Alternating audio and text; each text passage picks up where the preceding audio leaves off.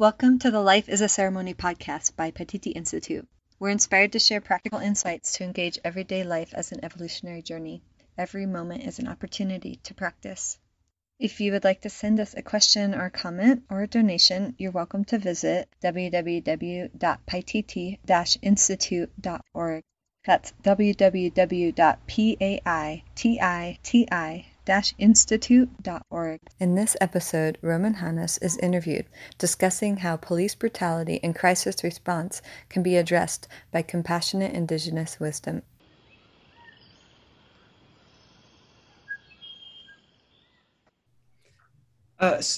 So I was thinking we could give a little intro, even though we sent you some information, but yeah, like a little intro about our research project, and might help kind of frame the discussion, because I'm sure you've so much to share and your experience is so deep. You mentioned you've been doing this for 20 years.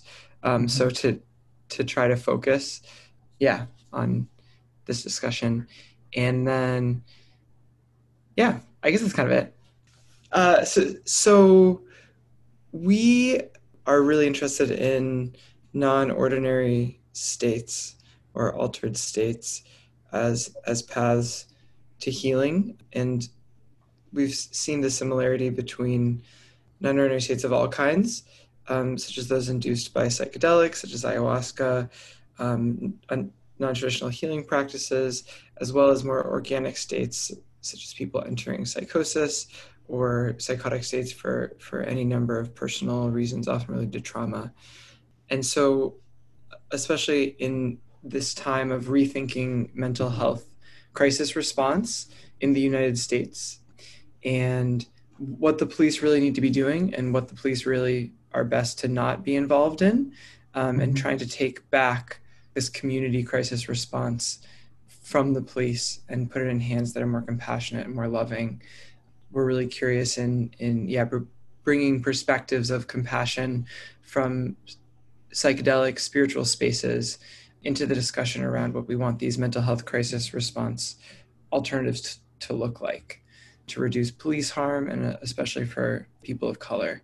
And so one of the types of perspectives we're really interested in bringing in, which is why we're really excited to talk to you, due to our own personal medicine work and seeing how impactful that is the type of space and practices that facilitators of medicine ceremonies can bring to people who are in non-ordinary states, who are open to healing, and how some of these practices may or may not be applicable in a more traditional space that's currently occupied by government services and more traditional mental health professionals. Yeah, absolutely. Throughout the years, I worked with people from all walks of life and people with different degrees of trauma. I worked with ex-prisoners from maximum security prisons, and I worked with war veterans from all parts of the world, both from the Soviet Union and from the US. And definitely there is a similarity where there are certain experiences, this, like you said, the altered state consciousness experiences that people have gone into that were not integrated into life. And just recently, I have a friend in Lebanon, and there is an explosion in Lebanon. People were walking around, he describes in dreamlike states, right, in the haze. And then they would walk around like that for a while, and then people would come and embrace them, and only then they would start crying, but until then they were just unable to actually express their emotions. And the same thing has happened when I experienced ceremonies where the ex-prisoners would go into traumatic states and they would get violent at times. And in indigenous traditions, it's important to continue supporting that tender, kind, and gentle space. And it's amazing what happens in those situations where they just melt. They may come at me with aggression, and I just meet them with gentle touch, and they just melt under that. It's really fascinating, the response of trauma, and it's important, of course, to navigate it with a lot of intentional and mindful presence and bring that heart-centered presence into those situations. Mm. And I'm I think curious. that's the opposite of what's happening in Yeah. all those police altercations. Yeah. What, in those moments where you're being met with aggression, earlier you would use the word violence. Mm-hmm. And I'm curious about the spectrum of experience where it's like how you've shown up in like maybe somebody voicing feelings of discontent versus like full on fighting, and like how that impacts how you show up. Well, definitely in some of those situations, it was just voicing the discontent, or people become disassociative and sometimes even catatonic. And then, yeah, it's essential to really cultivate that loving space. And in ceremonies today, I've heard in some of the modern context of ceremonies, when people start to go into that, they're just being put in a closet so that other people can have a good experience, so to speak. And that's not how the indigenous traditions that I've been trained in and worked with approach it, where, yeah, if somebody is having an experience like that, it's the collective healing. It's for everyone to hold space for that person. It's not like they are taken away from other people's experiences. They're actually contributing. They are going through that for the sake of everyone. And so then in the indigenous traditions, it's not like this one person is at fault. That person presents the symptoms of the collective. And of course, each individual has to take their own responsibility for it, but it's not to be taken out of context and isolated. And then, of course, I've had situations where people would actually turn violent, and then I would have to wrestle them. And in those kind of situations, it was very important for me to have a connection with people ahead of time. It's not like they would just come for one-time ceremony. We don't do that in our institute. We have retreats that are minimum 10 days, and usually we used to do them minimum for 1 month, but it's been hard with people's lives. But it's really that context where there is already an established connection with that person. They're not just meeting me for the first time. And then even though they're fighting with me, I can actually get through to them. There is that connection on the subconscious level. And then sometimes, yeah, I do have to wrestle with them, but I engage with that still from a loving space. And then they literally melt in my arms each time. So it's really fascinating how that works. It's so beautiful, and I'm grateful for the times when I've been held through my difficult moments. And then my mind is flashing to people that are in hospital or being brought to hospital, and the amount of fear that gets played out, and how there isn't that attunement set up for them already with the people that are handling them. I'm curious about, part of what we're both curious about is what could we do to create that, to bring that beautiful medicine that you engage with in the Institute and in ceremonies, and bring that into our world. Well, we've been, for the last few years, we've been really focusing on ways to bring that without the entheogens, without the plant medicines. And so we've been working with an Amazonian breathwork modality that originates in the Yanomami tribe and was introduced to me by a Witoto elder many years ago, and also a Tibetan breathwork modality that is also based on this potentially cathartic experience. But the focus of that is not really the catharsis, it's entering into an altered state in a fully conscious way, and then learning how to cultivate deeper and deeper states of restfulness. So it's like under the layers of tension, under the layers of the armor that people accumulate, there is always that tender innocence that for the indigenous people is considered to be the greatest power contained within that seed.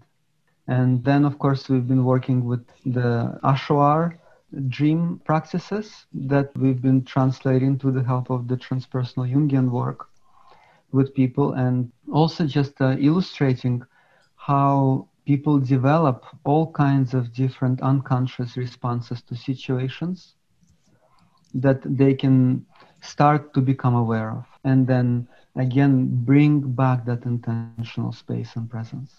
And so we have retreats we have a 4-day retreat that we developed when we travel during our tours that we used to call Form and Formless. And it is about the Amazonian remembrance practice that allows people to really work through many different accumulated charges through their lives and memories that bring up certain associations. And so, of course, it's not about fixing the past, but it's about seeing how the past is continuously influencing the present, how certain unconscious reactions to situations, to trauma, have been developed, and then they're continuously playing in people's mind and recreating certain situations where unconsciously people are trying to resolve it, but then, of course, keep doing the same thing, expecting a different result. Then that coupled with the remembrance practice, it's a certain meditation that people engage in, and journaling together with the breath work and the dream work practices have been quite life-changing for many people. So we've experienced amazing results with that.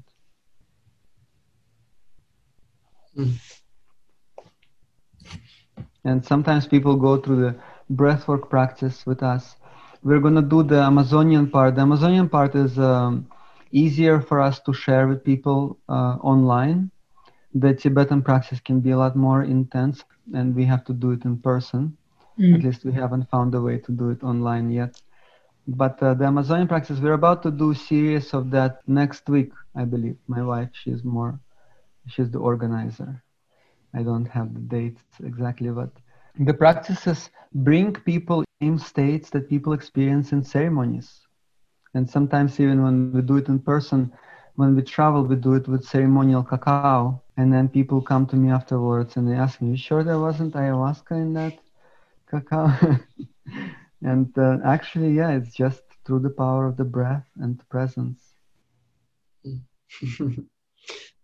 Yeah, I did one session of breathwork, like Stan Groff's holotropic workshop, and I was very surprised how different I felt. It was a fully altered state for sure. I found it's really powerful.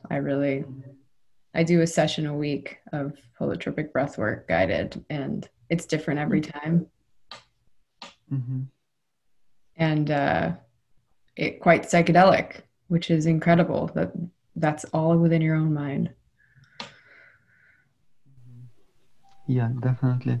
And in some ways, this practice is similar to the holotropic breathwork, and in some ways, it's very distinct. One way that I found in Stan Grof, he developed this practice in the West, and it is more based on this kind of isolated Western perspective on consciousness, where the Tibetan and Amazonian, they are more tribal practices. And a lot has to do with synchronization. And people go through their own individual experiences, but at the same time, there is that space held for the collective. And many people share that that's the most powerful aspect about the breathwork that we do, is that it brings people into the experience of the greater whole. They feel themselves to be part of a greater organism during that time. Where with the holotropic, it's often, okay, everyone wear blindfold, there's loud music, everyone has their own experience, but in the indigenous traditions, it's more geared towards synchronization. And so then even people breathe at different patterns, but they still link in with each other. an experience where in the Amazonian tradition, for example, the breath work, people come to it with all kinds of problems, which they have their share in the Amazon, and problems that are too big for each individual to deal with on their own. And then through the practice, people experience themselves as a greater organism. And then suddenly this big problem that was too much for one individual to deal with, it just becomes a drop of dirty water in an ocean of clear light. They actually feel themselves to be a part of a greater whole where all of those tensions can dissolve and transform. So it's been inspiring to really share this indigenous wisdom with the world today because of there's so much separation and isolation happening, and to bring people into that experience of connection. And that's been really healing to witness that. Yeah, it's something Rose and I have been talking about just, and we have a friend who's doing his dissertation on this, just on how much of the healing of ayahuasca ceremonies is from the group process and the space created and the social connections fostered and the being in it together, which is so not the way that Western psychology approaches healing. And I find myself really curious right now, like, because it almost feels like it was kind of embedded in one of Rose's earlier questions, but it almost feels like we're trying to do this like translation work, like from one language to another, like the language of like more indigenous practices, of different psychedelic practices, which some are a little more Western, but there's kind of a core that's not very Western, because it's like those kind of go beyond a lot of those individualistic models. And so like trying to think about how this group-based, community-based, collective healing process can or could or does work in like a crisis response, or in a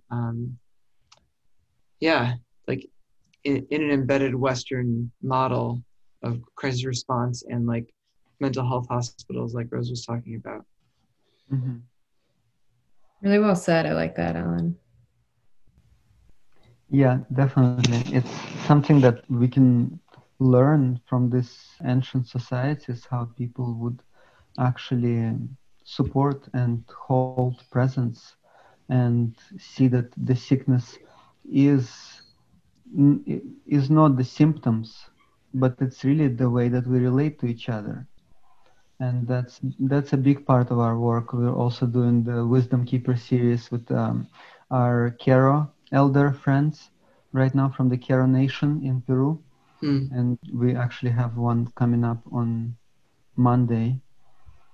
And yeah, they have this word Aini, which is the right way of living, the reciprocity, the interconnectedness. And that's the cornerstone of these traditions.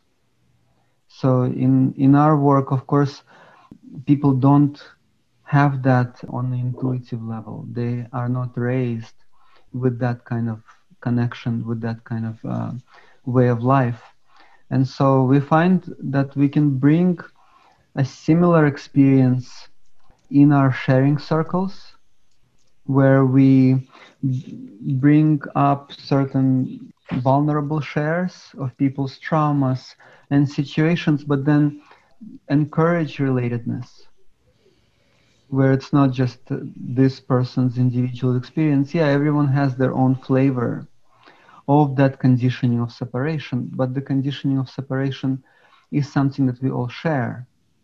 And so then when we live in this society of Facebook likes, I call it, where people don't show their true face, people don't share their real feelings, and everyone are pretending that everything is fine, and then there's so many problems happening. And instead, when people acknowledge their sense of separation, people acknowledge their sense of isolation and misery, and then other people begin to relate to them. And so it's through the acknowledgement of the separation that connection is found. And it's fascinating to experience that. And then, of course, when we engage with that, not in a crisis situation first, but we actually begin to develop that sense of connection during the experience of crisis. People are much more connected together and are able to support each other through that.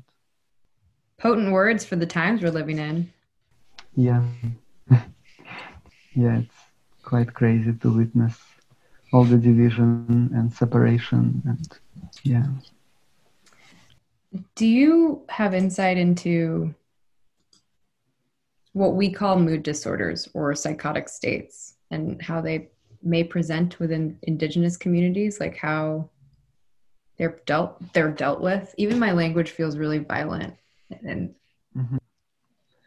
it's part of the system. Well, but yeah, I mean, we have to use this language because that's the society that it came from. For the Indigenous people, they have a very different mental frame. So they're living in a much more intuitive state of consciousness. They don't conceptualize as much as we do. And they live in this world where it's more of a dreamlike reality, where things that are external, they are symbols of the inner universe, and vice versa. And so because of that, they can go through it in a much more fluid way. When the Indigenous person is going through a psychotic state, they are not separate from the collective as much as we are. And so then they're able to move through it in a much easier way than people with a Western frame of consciousness. And so a lot of our work has been to really create those intercultural bridges and to help people reconnect to that more fluid, stream-like consciousness, rather than this egocentric bubbles that we live in today. And then through that connection, then the healing can occur. And then, of course, it's this, okay, the psychotic state, but really underneath that, there are those pent-up, suppressed emotions and feelings that people don't know how to deal with, that they just get to the point of explosiveness. It's like a lightning in a bottle, right? You just open it up and it feels like there's this electrical charge that has been accumulated. And initially, the charge is very strong, and then if the container is held, then the charge is dispelled, and then the emotions have less of a grasp on a person's mind. And then people can start to work with their emotions and learn how to channel them. But in our Western world, people think, well, it's my emotions. It's mine. There is this kind of possessiveness to it that doesn't exist in the Indigenous traditions. The emotion comes up, but it's not my emotion. It's moving through me. The container that you mentioned that would hold someone during this process, in your experience, when you've held someone or supported or created this container for someone going through this process, I'm wondering how that experience has been, especially in longer experiences. If you've had any of those people who've come and worked with you, you know, whether it was like a couple days or a couple weeks or even beyond that, if those are experiences you've had, and if so, what that's been like to create and maintain that container. Mm-hmm. Yeah, a lot of it has to do with the intentional space. And of course, when we do the prolonged retreats, we don't allow people to come in and out of that space. So we have a group of people that is coming into the space, and then we work together through that time. And the healing circle is very important because people start to develop ways to relate with each other.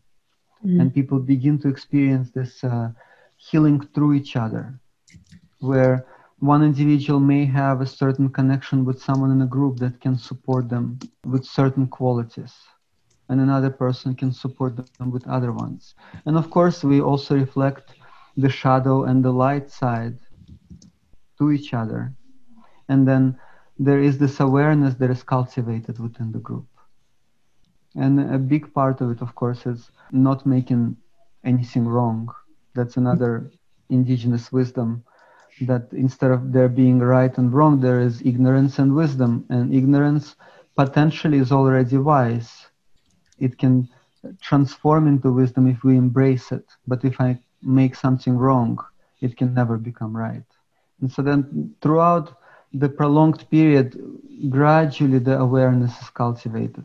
So there is more and more of an intentional space that is brought. And of course, sometimes people have very strong traumas in their lives, whether it's past abuse situations or all kinds of PTSD experiences. And the healing process has to go back into those experiences. People have to re-experience those traumas, but in a supportive space, in an intentional container. And then every time there's a little bit more awareness, a little bit more intentionality behind it, until people can actually allow those emotions to pass through them instead of holding them back or reacting based on them. Mm. Trying to distill everything you're saying and remembering and recording it too, but Yeah,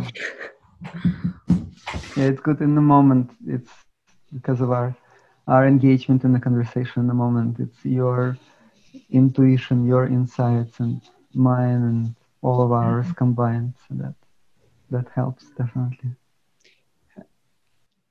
Have you ever experienced someone whose process was so long that you reached the end of a retreat and then you had to, and then you kind of had to consider how to help this person on the next step, whether it was connecting them with a different provider or thinking about what support services might look like back at home with them? Mm-hmm. Yeah, definitely. Even our 30-day retreats, we tell people that they are still an introduction. We give people a push in the right direction, but it's really often it will not happen in 1 month, and sometimes it has to be a lifelong process. But once people have the tools, so our focus is really to provide people with the perspective and practical tools that allows them to continue cultivating that. And then of course we keep encouraging that connection after the retreats, and we've been developing over years. Of course there's always more, and there is a lot of work for us to keep developing those supportive ways to keep holding people through their process, to keep encouraging that intentional community of friends who are willing to face themselves. Because there is a lot of unintentional community out there of people who are just living in this elaborate self-deception manufactured for collective consumption. So we encourage people to keep cultivating that intentional community, keep being vulnerable, keep being open and sincere with each other, and then that becomes possible. And so yeah, we just provide the blueprint for people and really show people what is possible in the retreat container. And then the real work really starts after people leave the retreat.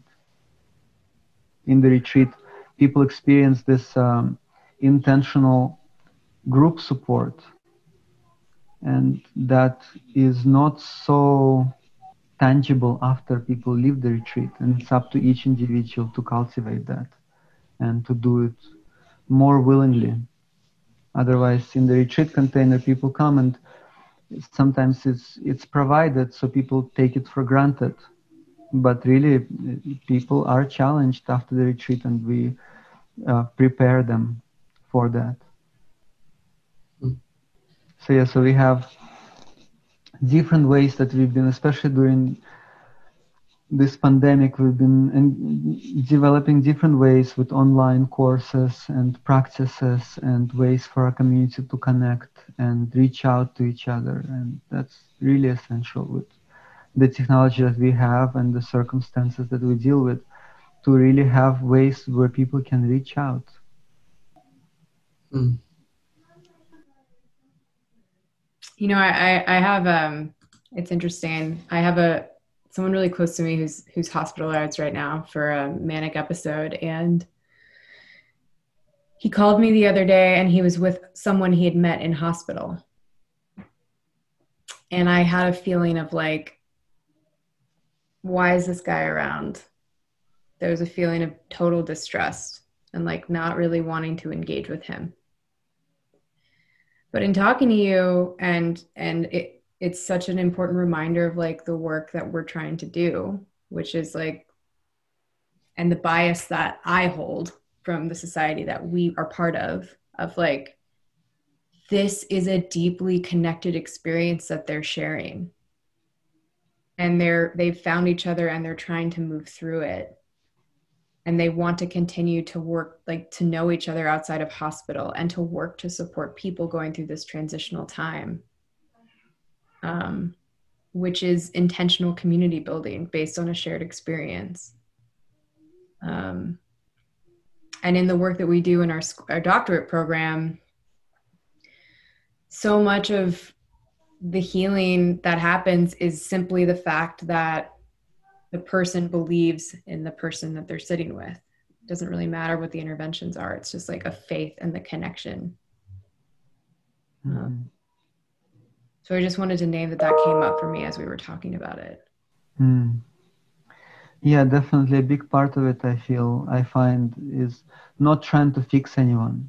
And that's how I've also been taught in my apprenticeship, is really the only way that I can support people is by actually recognizing their wisdom, recognizing their own capacity and their potential, and being grateful for that. And of course, taking those lessons into myself. And the more that I can see each individual, and especially people who are going through very intense episodes, if I can really honor them through that, that's the most support I can provide. I've had a case of a war veteran who was going through this really intense catatonic PTSD experience during a ceremony, and he went back into just war zone with bullets flying, everything exploding on all sides, and he's completely incapacitated and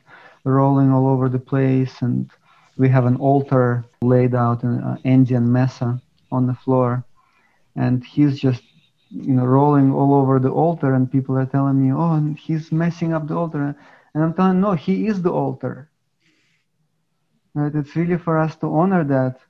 And then just as soon as we opened up our hearts to his experience and became grateful to him for going through that, he was able to start reconciling and healing. He was able to come back into consciousness, but until then he was totally unconscious. And so yeah, I definitely find that it's really not about trying to make someone better or fix them, but really honoring them in where they're at, and their own inner healer in that space. Yeah, the way it was said in our training rows yesterday about I translated as the inner healer, but the way the guy said it was as each person has a plan for healing, that has their own internal conscious or unconscious plan for healing. And to enact that plan, they need to test.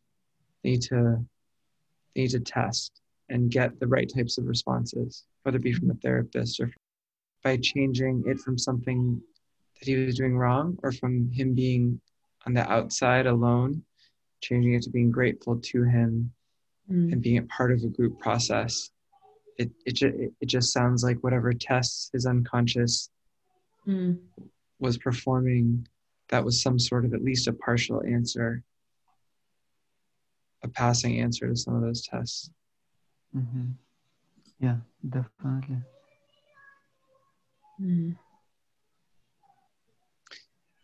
Time keeps coming up for me.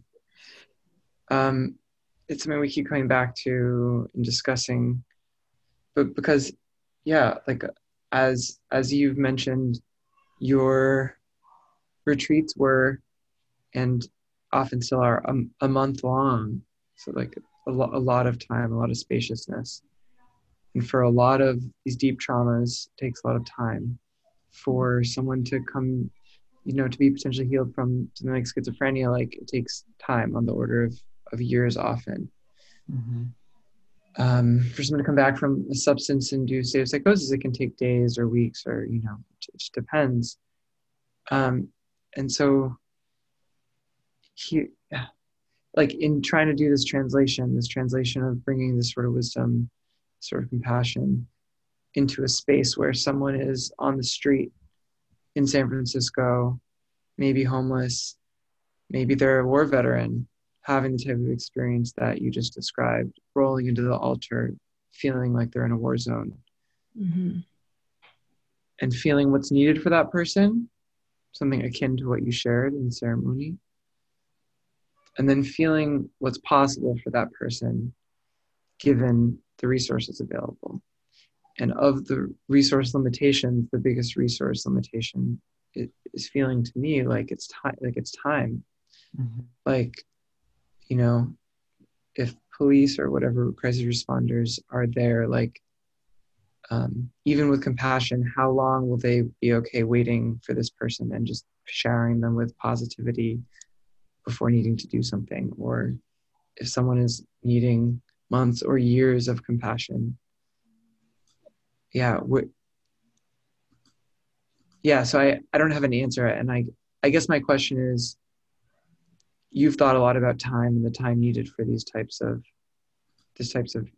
healing to be done. So, and I heard that you went from a time of a longer month-long retreat to now shorter sometimes. So you've kind of gone through that process of reducing the amount of time and working with the challenges, I assume, that would come from that. And so I'm wondering if you can share any thoughts on time in general, and then especially what can be done with time as a limited resource, or envisioning a way for mental health crisis services to be offered in a way that are less time that are more spacious time. Yeah, I find over the years, learning how to do it more skillfully and then being able to do it in less time.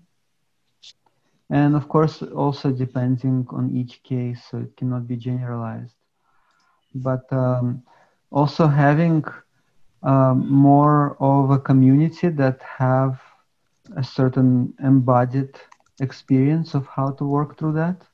And then that also allows it to be much more effective. And yeah, we've done for many years, we've only been doing 30-day retreats minimum. And then a few years ago, we decided to try doing it in a 10-day retreat space. And we were really surprised how effective that was. And how people still found it to be very life-changing for them.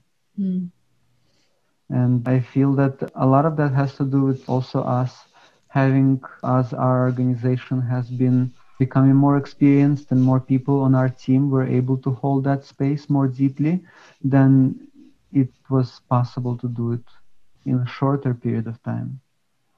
And I find, in our society today, and like you said, on the street of San Francisco, somebody is going through that, again, that individual is expressing the symptoms of the collective. And so if there is a greater awareness that is cultivated in the collective, my intuition tells me that it would be possible to make it possible for that individual to go through what they're going through, also through a shorter period of time. And of course, a lot of it has to do with just community awareness cultivation and encouragement, because otherwise, people think that, it's this person who is crazy, or this group of people are acting out, but actually we are all connected, we are all interconnected, and it's up to all of us to learn how to engage with that and see how it's the same basic ignorance that is happening potentially within all of us. Some people may be more amplified examples of that, but we all have that. Mm. And so again, I feel that there has to be a balance between the individual and the collective. Yeah, it's also not possible to blame everything on the collective and to say, okay, well, yeah, it's the society that is at fault for everything that is happening in my life. Yeah, there is truth to that, but there has to be a middle ground. Mm. It's making me think of one of the chapters in Khalil Gibran's The Prophet. He talks about, I think it was in the justice or like crime and justice type chapter. It's about how that like when people find themselves down these tough paths, that like we're all in this together, and even if we didn't stumble over the stone on the path, and and we were able to jump over it because we're more nimble, we also didn't remove it for this other person, and so therefore but they ended up stumbling because maybe they weren't as quick of foot, and in a sense we're just as responsible, that we have a responsibility as well. Yeah, and so in the indigenous traditions, the focus is to really bring it through to each individual in a way that is relevant to them. And to really share, what is common between, of course, it's important to see the distinctions and also to see ways that each one of us has a unique way to engage with the problem. The healing circle, within the healing circle, everyone are equal, and at the same time everyone have a unique perspective. Nobody can see the circle from the same angle that they do, and so then each person has a unique contribution, and so then encouraging that uniqueness from each one to contribute to the greater whole equally.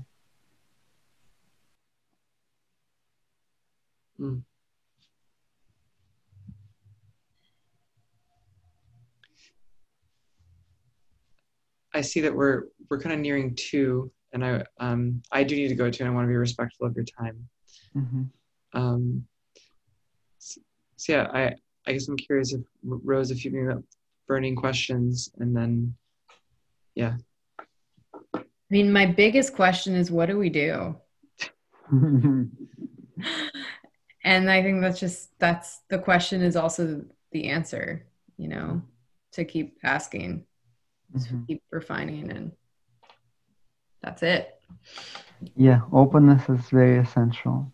And to keep an open mind and not to kind of just limit ourselves to what we see in one moment, and then it's this receptivity and curiosity and relatedness.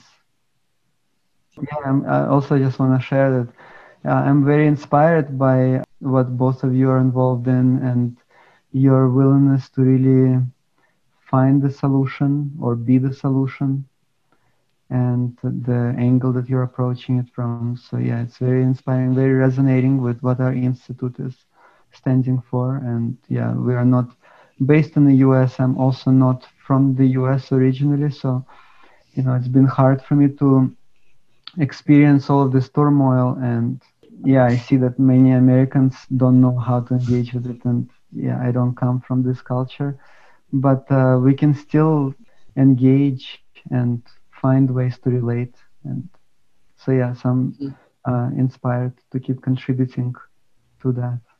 Thank you. Along those lines, if you have any thoughts on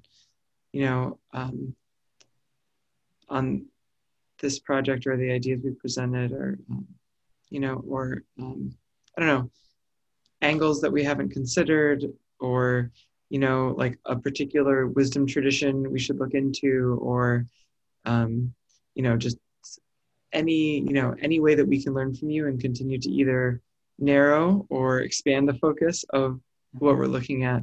Anything comes to mind?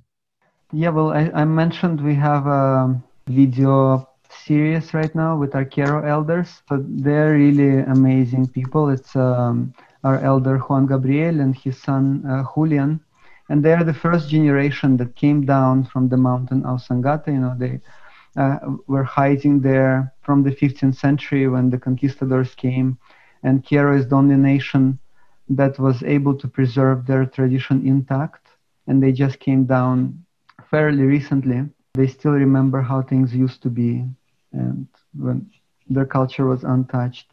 And we have another call with them. We've had one great call a little while ago, and we have another call with them on Monday. And then also during our retreats, we have elders that we share the space with, that they've been working with us for years, from the Amazonian, from the Shipibo tradition, and also from the Kero nation, and also the Quechua people.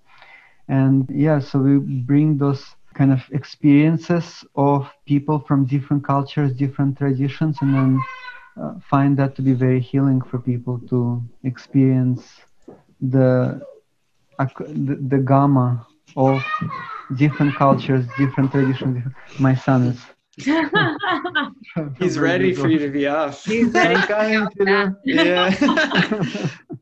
Oh, well, sounds good. The podcast is on your website. Is that correct? Yeah. I can send you the link for the upcoming. The upcoming one is going to be on Facebook Live this Monday.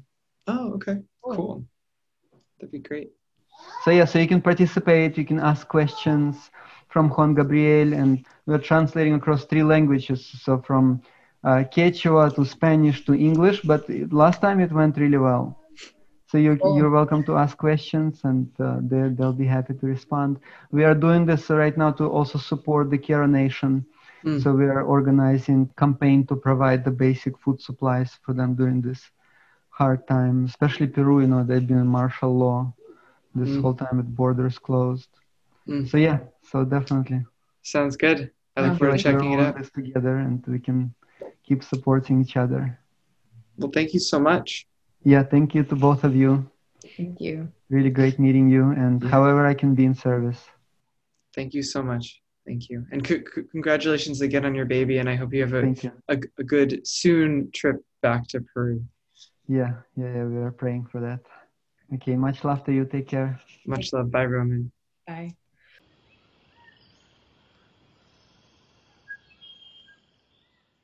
Thank you for joining us. If you have found value in what we have shared, we welcome donations in order to continue this service. To make a donation or to ask a question, visit our website at www.paititi-institute.org.